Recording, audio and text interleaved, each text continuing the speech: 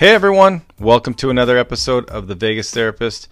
I am your host, Ryan Winder. And remember, what's happening in Vegas is not staying in Vegas, as I bring you helpful tips in all sorts of topic areas, with a Vegas twist, of course. So let's get the show started.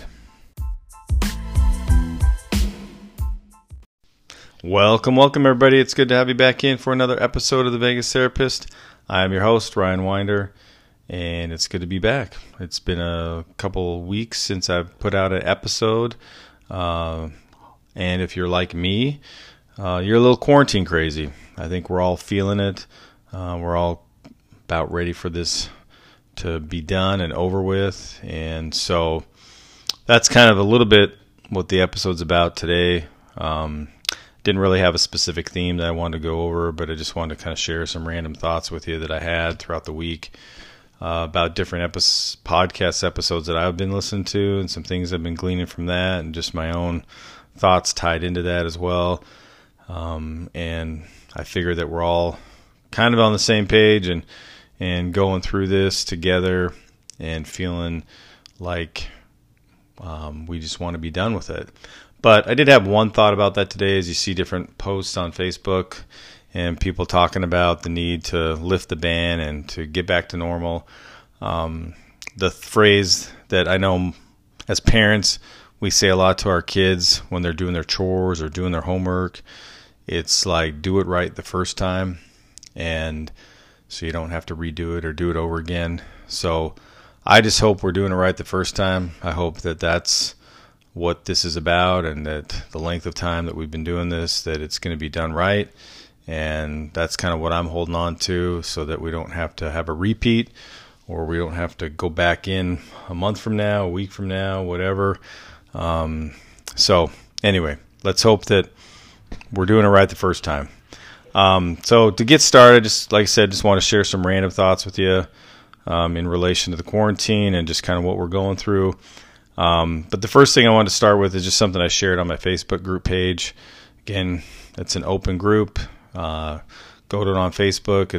It's Ryan Winder, the Vegas Therapist podcast group. And it was in relation to our feelings. And I just hope everybody knows at this point that it's okay to not be or feel great right now. Especially as we move into a month of quarantine. I know for me, like I said earlier, I feel people's frustrations mounting. My own frustrations are mounting. The need for variety is growing. People's tolerance for limited connection is being tested. So we're going to have some good days and we're going to have some bad days, and that's okay. And obviously it's also okay to share that with others. I mean, this is, testing us. And yes, as I will go into later, it's also giving us great opportunities for deeper connections and spending time with family. But it's also a lot, especially people that are not working or out of work. The time now can be, a difficult thing. It can be stressful for them. Moms that are homeschoolers and teaching their kids and trying to balance different things, it just can be a lot of stuff. So, anyway, so that's starting to build. We're starting to feel that. So we need to be able to be in touch with our feelings. We need to be able to share them and be okay. If somebody says, "How are you feeling today?" Just tell them how you're feeling. It doesn't have to be coded in good or positivity. Sometimes it just may just be real, just be raw with it. I got some good feedback from that on Facebook when I checked in with people this week, and some people were open about how they were feeling, and I really appreciated that, and I hope that made them feel better, that they could be honest about where they were at. I know for some people that feel like they've always got to be good, or that they have it good, sometimes they're not able to really allow themselves the opportunity to feel what they could be feeling, and especially if it goes against being good or in a good place, like if they're feeling angry or if they're feeling anxious or stressed or depressed. That can be a big thing for them because, again, they have the image, or they've kind of built this persona of always being good. So again, whether you're that person or just anybody, give yourself the permission to feel and express how you're feeling to other people. We're all can be vulnerable. We can all, again, have bad days. So just let it out. And so something I'm doing with my clients and something I'm, putting out there even now, and like I said on Facebook, is just the importance of check-ins. They're really critical right now.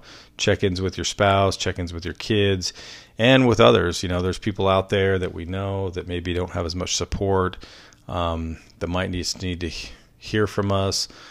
So just anybody that we can check in with, see how they're doing, see how they're feeling, and doing it on a regular basis, because feelings, like I said, can change day to day, moment to moment. So just because we checked in one day and the person was good, doesn't mean it will be the same tomorrow or a week from now. So just keep checking in. Like I said, that's something I've been having my couples do that I've been seeing lately, just to make sure that we're not missing something, or something's not building, or we're getting down or depressed as this thing continues to go on. So I know, like I said, I've felt the frustration from people that I've talked to. So it's a lot. We got to have a place to let that out, and we have to be okay with letting it out, because that's otherwise, could be some destructive things that happen. So anyway, second thought. This was in relation to a podcast I was listening to, and it just was talking about how when 9/11 happened, people that came down from the tower or survived that, those people that had the mindset or the belief that shit happens, they actually lived a better life afterwards and were less likely to experience PTSD. People who survived the tower and believed or had the mindset that they were in charge or that destiny was in their hands, those people, we may look at them also as control freaks. They had a more difficult time. They had more PTSD, and they did less well after that event. So ultimately, the shit happens mindset gives you more flexibility for things that go wrong, and also you don't tend to personalize things so easily. So then, if you feel like you can control it at all, so if you have that persona of like being able to control everything when the shit does hit the fan, for someone like that, that tends to be something that could potentially break them. So, moving away from that mindset of, hey, it's okay, stuff happens, we need to just be okay with it and roll with it, adapt to it. So if you are one of the ones that's struggling right now because you can't control things, take a deep breath, relax, let it go, be flexible. And of course, if you need to talk to somebody about that. This situation might be highlighting that need to let go of some control and be okay with it.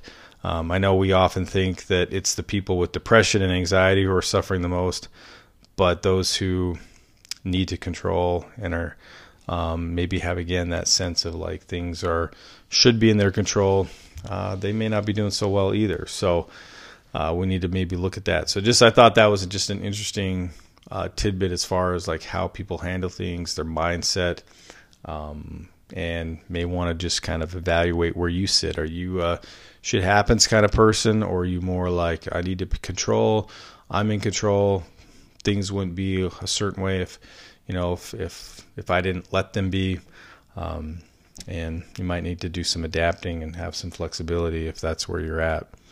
The third thought that I had was that I know people talk a lot about how during these times there's an increase in mental health issues. I talked about that myself in the last episode.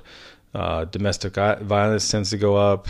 Maybe you've heard the thing where there'll be more babies in 9 months, or there'll be more divorces after the fact. But the reality is that these kinds of situations, or in these kinds of situations, it actually functions as an amazing accelerator, for good or for bad.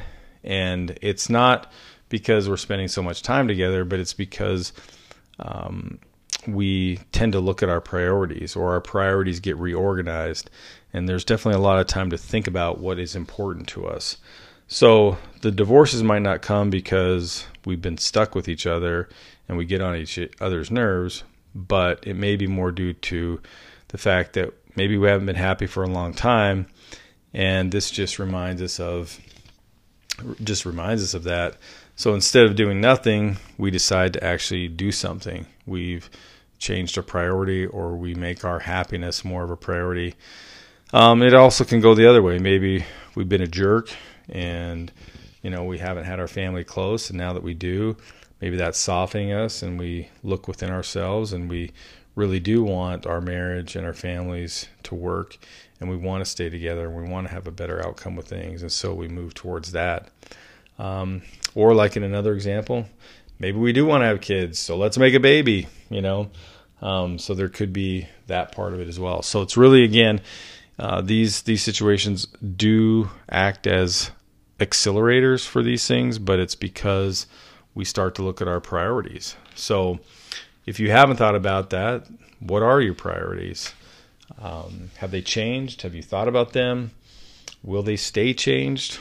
What are you going to do different? All these things we can think about, and I hope we will take some time to ponder our priorities. Finally, as we move towards a light at the end of the tunnel with the quarantine, there was an article that was circulating on Facebook over the weekend that was titled, "Prepare for the Ultimate Gaslighting." And if you haven't seen it, I encourage you to read it.